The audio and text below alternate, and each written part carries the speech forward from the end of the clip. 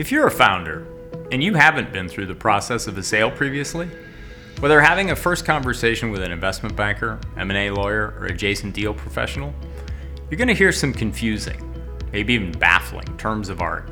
Here's a quick primer on what really matters. Valuation. This is what the market price is for your company, usually expressed as a multiple of revenue, earnings, or typically EBITDA. More on that in a minute. This is an indication of where the market is for your business right now.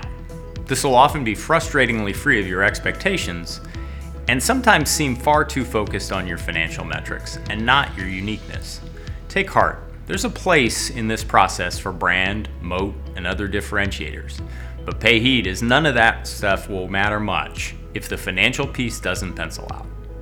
EBITDA. Earnings before interest, taxes, depreciation, and amortization. Think of it as the cash earnings of your business, often adjusted by buyers and bankers to reflect some degree of normalization for salaries, leases, and other expenses that might be different without you, the founder, involved. Get to know this term. It's likely that everyone involved in your deal will use it. Some will pronounce it EBITDA or EBITDA or some variation.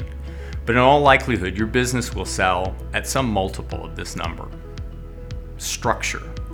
This will come up when your investment banker or buyer is proposing any non-cash element of your deal. In other words, X amount in cash, Y amount in structure.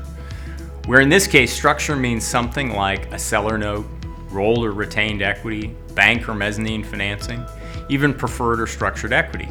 This gets murky pretty quickly.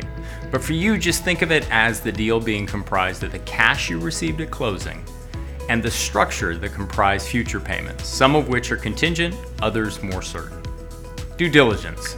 This is the process that starts after you've agreed in principle to deal terms with your buyer. It follows their letter of intent, or LOI.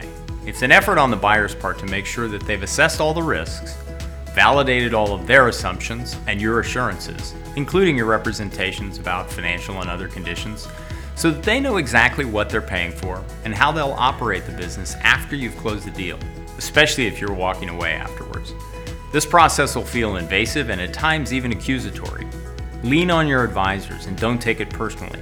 It's necessary, but it eventually ends, and you'll be richer, literally, for the experience.